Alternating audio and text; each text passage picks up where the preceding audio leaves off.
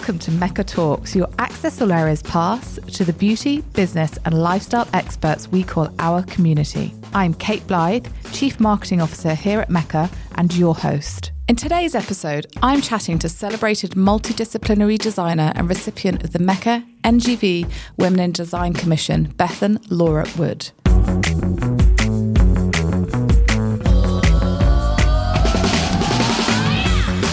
Hi everyone, hope everyone's really well.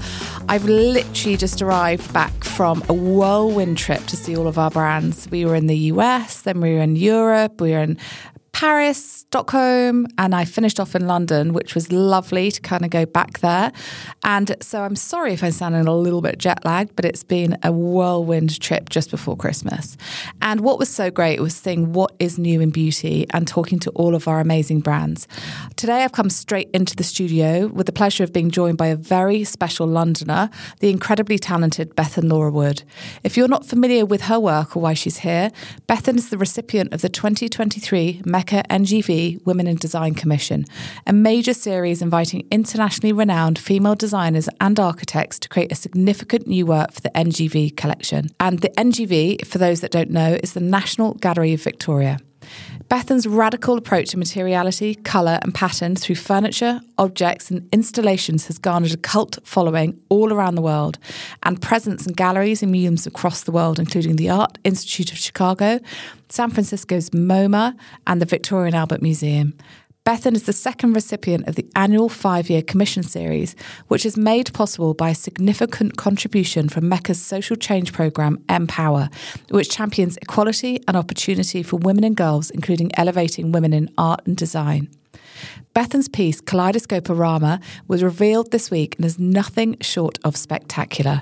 It's free to visit as part of the NGV's Triennial exhibition from now until April, and I recommend you see it as soon as you can.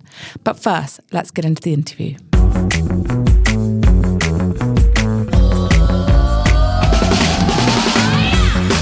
Well, today we have a very special guest. We have Bethan Laura Wood here, all the way from the UK, who is our 2023 Women in Design Commission recipient, which is a partnership we do with the NGV. And we are so excited to have you here in your full colourful glory. You look absolutely amazing. I need to find out about your nails in particular because they caught my eye.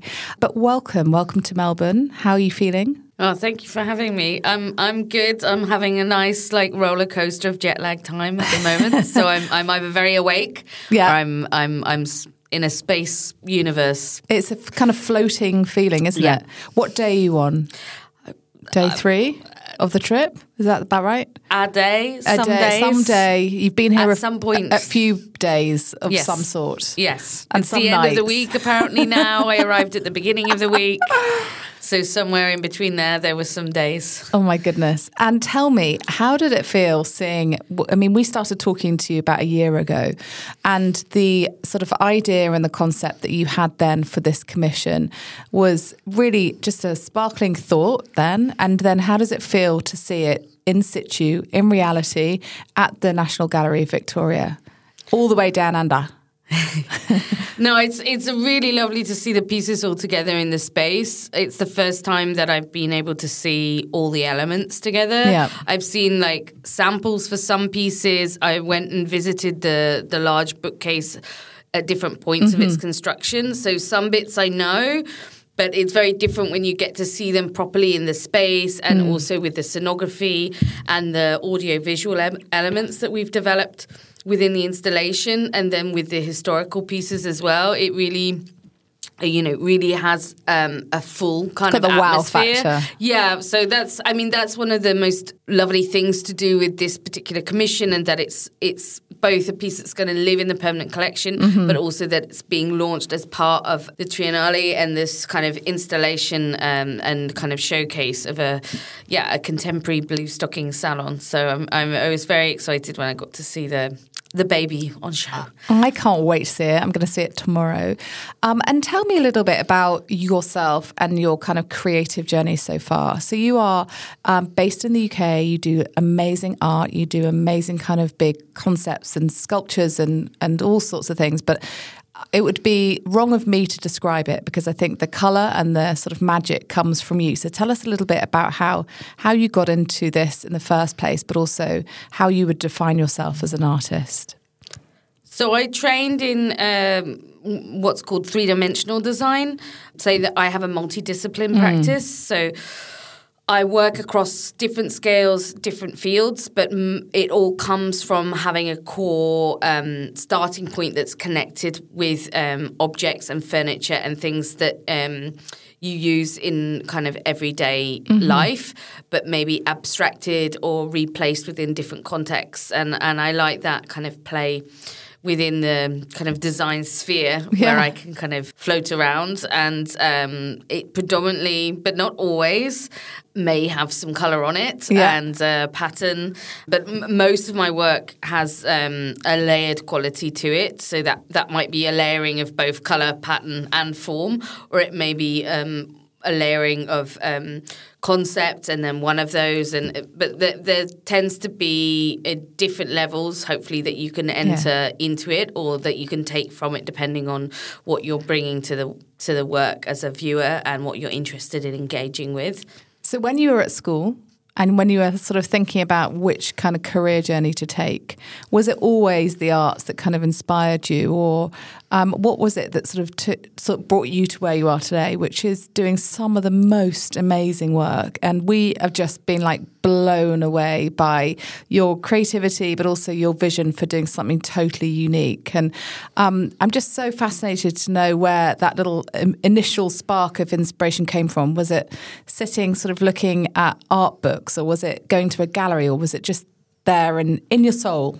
A mix of all those things, probably. I think I've always needed to make and create, so I've always been doing some sort of crafting from a young age. I did a lot of drawing and pastels, and then paper mache and sewing and all different things that you can kind of get your hands on as a child, and then I've just never stopped doing it, really. I love that. Yeah. I used to do that and I stopped, whereas you carried on and pushed on. You have done some amazing pieces of work. Obviously, this commission that you've done for the National Gallery of Victoria is really super impressive, but you've done some other big pieces too. So tell us a little bit about some of the other highlights of your career so far. So in terms of kind of larger projects that I've undertaken, or for a mix, I had a lovely project with a champagne brand called Perrier-Jouet. So for them, I did a large sculptural piece. I did several pieces, but it started off with a large sculptural tree that needed to be able to travel around different countries. And so this was a real challenge to make something that was like 2 meters kind of tall and 2 meters wide, but that could break down into something smaller and like bridge this gap between a kind of sculptural art piece and then something that was an activation and connected to the Champagne heritage. And then from that piece, I designed multiple installations along the language of this kind of hypernature universe that we created. So this was a really nice project for me that went over a couple of years, and I got to do kind of the larger end of my practice, more space-based pieces.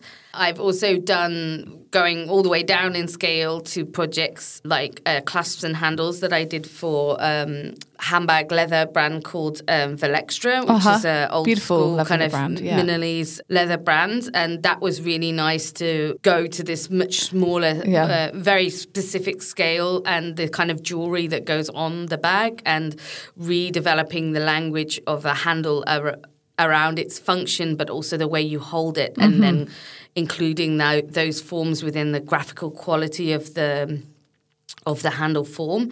So this was a really nice project that I've been very proud to make, and it's really nice to see when people have those you bags. see it walking down the street, and you're exactly. like, that's my handbag, that's my, the sort of clasp, etc.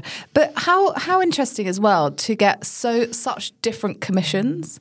And do you ever get a commission where you think there's no way I can pull this off, or I just can't get my head around that, or do you always think there's some way that I can crack this sort of idea? And then where would you get that inspiration from? Like with most creatives, I think we have this healthy balance between the kind of fear window and then a window where you're like, yeah, I got this.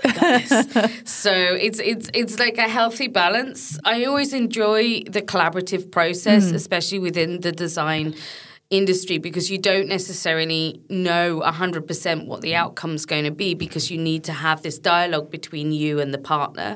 So sometimes that partner may be a material partner, and other times it may be a brand who has a set nuance of identity or something within their history that they want to explore. And then it's this kind of journey you go on together where you're kind of delving into things that are not from your background, but from your partner's background, and then finding a place where they can work together or make a new language or a new conversation. And I always find that super interesting. But it can take time. Sometimes you can get it straight away, and other times you have to kind of spend a bit of time going down different alleys to kind of find the right nuance of what's going to work for your collaboration. I love the idea of the sort of the fear balance of like, this is terrifying, can't do it. And then I have so got this nailed. This is going to be amazing. So yeah, I think lots of creatives would feel that as well. And tell us a little bit about this Women in Design Commission for Mecca and NGV, because it's pretty special. And I think when you first started talking to us about this, it was about vanity tables and it was about sort of creating rooms and houses, but you do a better job than me. It was, I think when we first were talking, I was covering or looking at lots of different angles of how to integrate in both something connected quite directly with the commission, which is about women in design. Yeah.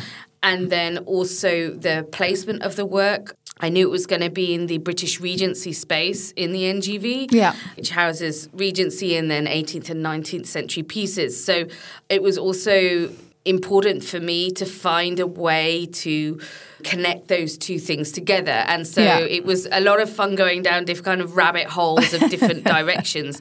But I kind of really started to focus on the idea of looking at the Blue Stockings, which is the name of gathering of women, started to happen within the Regency period, where they would come together to share knowledge, to share political views, to really push and advocate for women's learning. And it just felt like a really great fit with the work that Mecca does in connecting women with education and with empowering women through different activities.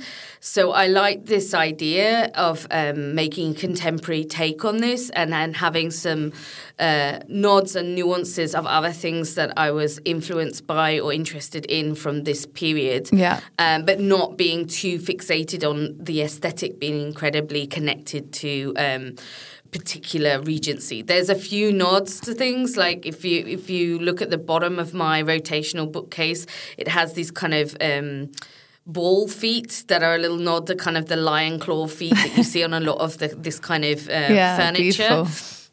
And then I like the idea of doing a bookcase that was accessible from all sides and that would encourage a kind of circle of women, because there's always a slight fear of what happens when a group of women get together, you know. So I like the idea of encouraging that kind of gathering and then being able to access from different viewpoints, and that being a nod to the importance of opening up education and hearing different types of views. Amazing the amount of thought and like creative thinking that goes into something like this. It's, you know, it's an exceptional piece, and if you could describe it to people who have never or cannot get to the NGV, but they want to know what we're talking about here. To your point, it's a rotational bookcase. What about the sort of fabrication and the textures and how you actually created it? So if you imagine a kind of column-y form in the middle that's the size of a tall woman, and with a width of having like a large hoop skirt. So there's some proportionality that's also connected to a women's shape. And then this is covered in a multicolored veneer that I've developed as part of the project that's made from very kind of strong color combinations. Yeah. And this is all over the layers of the bookcase, and it looks kind of like a extruded out kaleidoscope. I love that. We were just talking about that, actually, about the sort of kaleidoscopic starburst element around it, which is beautiful. Yeah, I when I was doing the research around the period, I loved that the kaleidoscope was actually patented right in the Regency period and was almost this kind of iPhone of the time, that people were kind of walking down streets, looking down and walking into lampposts because they were so distracted by kind of the beauty of the vortex of pattern. And I like the idea of embracing that as a motif for the piece, and that feeling of movement, both physically for the bookcase to move, but also this feeling of movement within the patternation. There should be a lot of visual stimulus that you can get from the piece. And I hope different people see different things. The book matching that we've done with the veneer, which is, if you imagine if you open a book and the two pages it's a bit like an ink block. Yeah. When you have the two sides, and our brains find that very stimulating in a way to imagine shapes and forms. When we have a couple of pointers, especially that have a symmetry to them, it's a known thing that sets our brains to start being able to imagine. And I liked, again, having that nod to creative thinking and having patternation that's open to different people's interpretation. So clever. And congratulations on it, because it's a really beautiful piece of work. And how does it feel for that to be going into the Triennial? Obviously, that's a huge moment in any sort of artist's career, to be part of the Triennial. It's really exciting to be part of the Triennial. I knew about the Triennial in the past because there's been some really amazing bodies of work that have been developed as part of this platform. So this was really exciting, a little bit scary, but very exciting for me. And there's so many beautiful things on show this year. I'm really hoping to try and get round and see as much as I can, but there's a lot to take there in. is. But yeah, it's really amazing to be part of this showcase of creativity and thinking and ways of seeing from different people, different voices. And it's such an amazing opportunity to be part of. So it's very exciting. And will you take, obviously, this piece of work that you've done for the Triennial, for the Mecca Women in Design Commission as well, would you then take inspiration from that piece back to your studio in the UK, back to work that you're doing? How will that inform your kind of creative thinking going forward? It definitely, for me, was important and is a part of the way I like to work, that this commission allowed me to really form the first kernels of a project that I definitely want to carry on. I'd love to create new salons in other spaces and carry on making different ways of places for sharing knowledge and developing more with the veneering technique that I've been patternating the piece with. So yeah, there's definitely hopefully a body of work there that I'm going to carry on with, and I'm quite obsessed by it. So I'm definitely going to be making more. I'm obsessed by it as well. I think you could roll that sort of print through and everything through to multiple things. I mean, it's absolutely stunning. Now, Bethan, you yourself have an amazing look. You are obviously super expressive with your style and with your makeup and your beauty as well. And where did that sort of passion for expressing yourself creatively in that way come from? I think like a lot of young people at a certain age, you kind of start to play around with makeup, and for me, I just didn't see that it needed to be in like maybe the traditional areas where you normally put makeup, and so I used it as a way to express and play, and I've always enjoyed having that element of fun with my visual aesthetic. It changes every once in a while, generally there's a set look. I've been wearing dots on my face probably since about when I was about 19. And then I used to do an eyeliner. So right now I have like a kind of white eyeliner, and then I think today I've got a yellow and then a green. Yeah. And I used to do a makeup similar to this when I was about 16 and then 2 little diamantes. And then at some point I decided that was ridiculous makeup and I moved on to something else. And now I've kind of realized I've come full circle back. But it's so great because I suppose you're looking at your own face as a sort of makeup, an art canvas as well. So you're really experimenting in really different ways. Your eye makeup is phenomenal.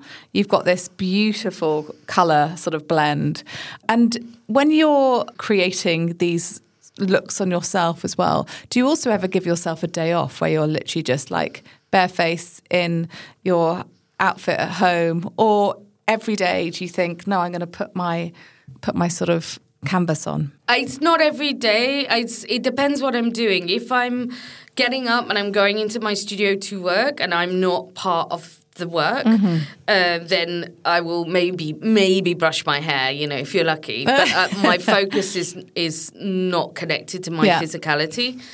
If I'm going to work and I have guests coming, or there's part of me that has to be a conduit connected to the work, then I feel more comfortable to have my makeup in the way that works for me as a person.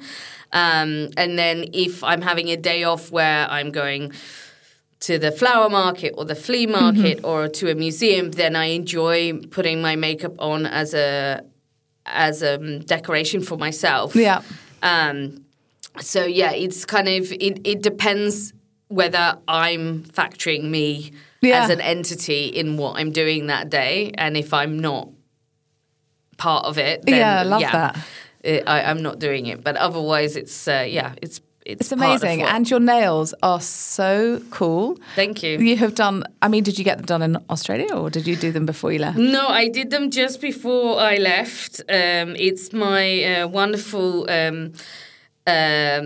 design assistant second me almost in my studio, Denai, who's worked with me many years. She's very into nails. So she does them. She doesn't do them for me, but she's the one that got me into it. It's one of those things that when we would build projects, like her nails she'd have to cut them off or they'd get really damaged from us banging bits of metal together. So it became this kind of ritual that when we'd finished a project and maybe we were then going to showcase a project, we'd go and get our nails done. Yeah. So now it's it's become part of my ritual that I will get my they're amazing nails done. And because obviously no one can see them, they are 4 different colours?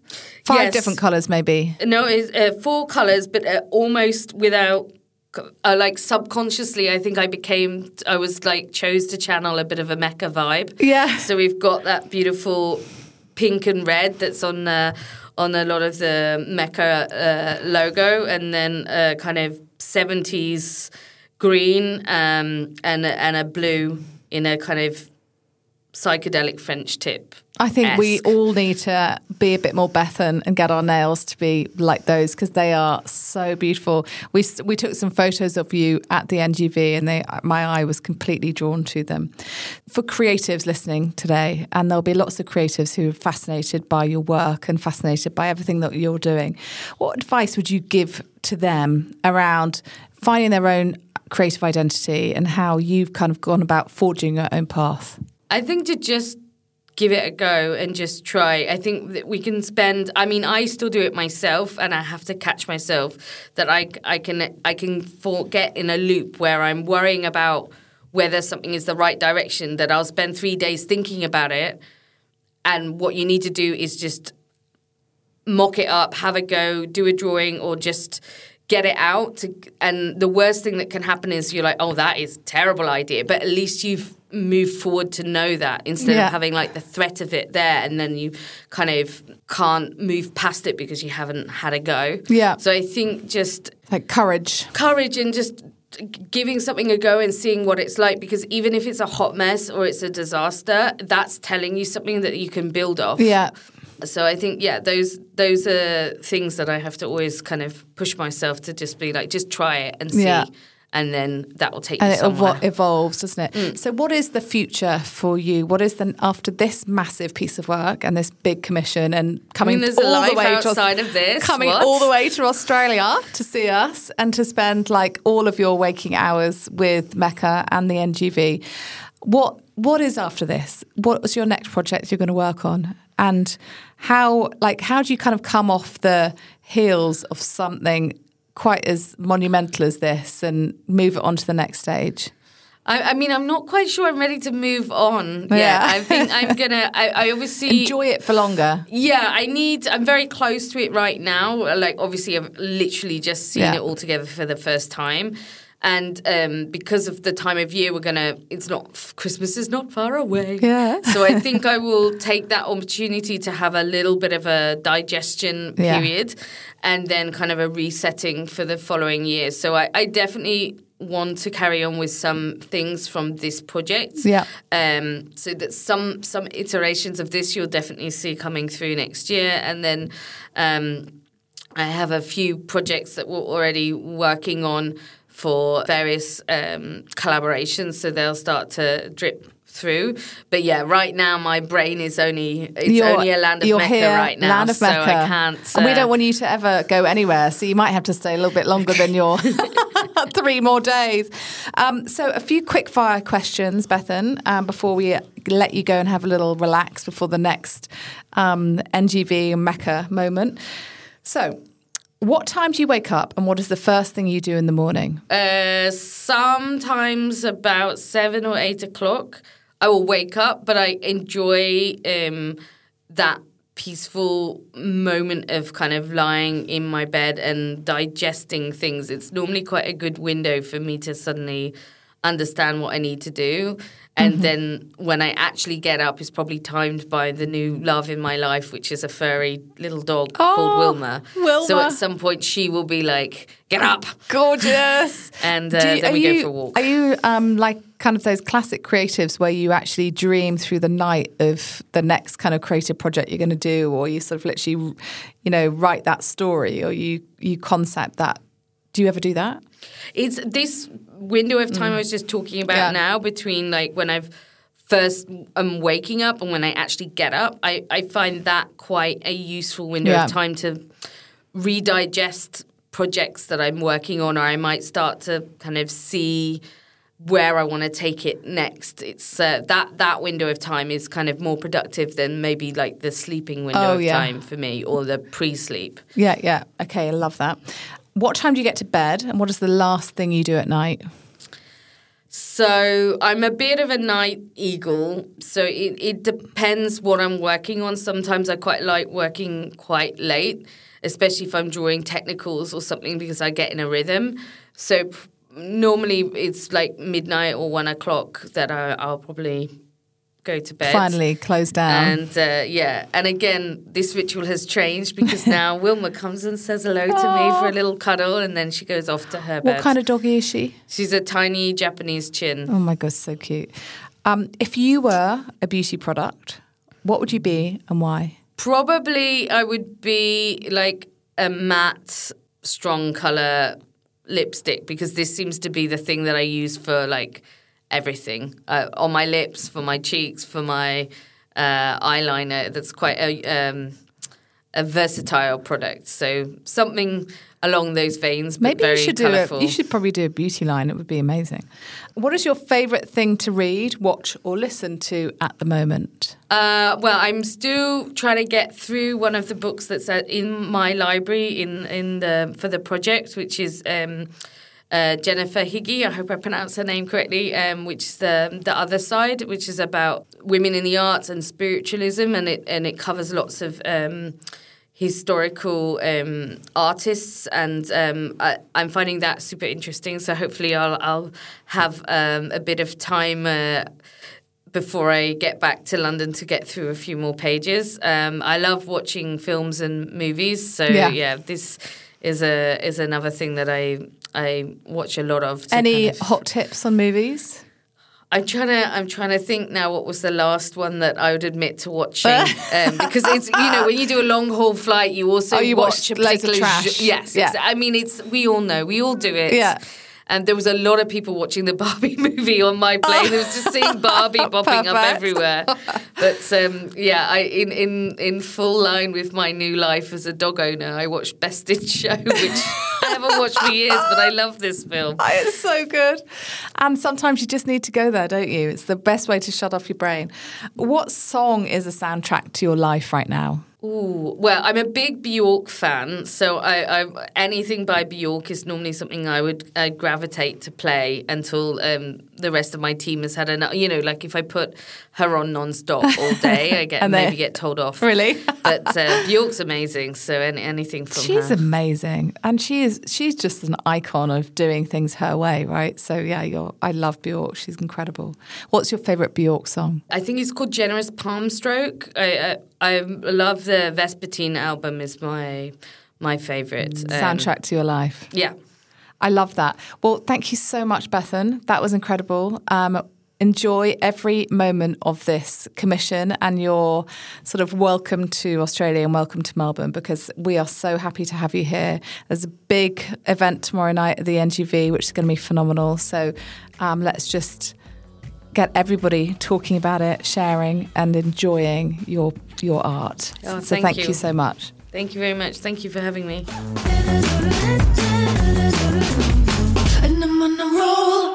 Thank you for listening to this episode of Mecca Talks. If you liked what you heard, follow us on your favourite podcast app and you'll be notified as soon as our next episode becomes available. Don't forget to rate, review and share this episode with your friends.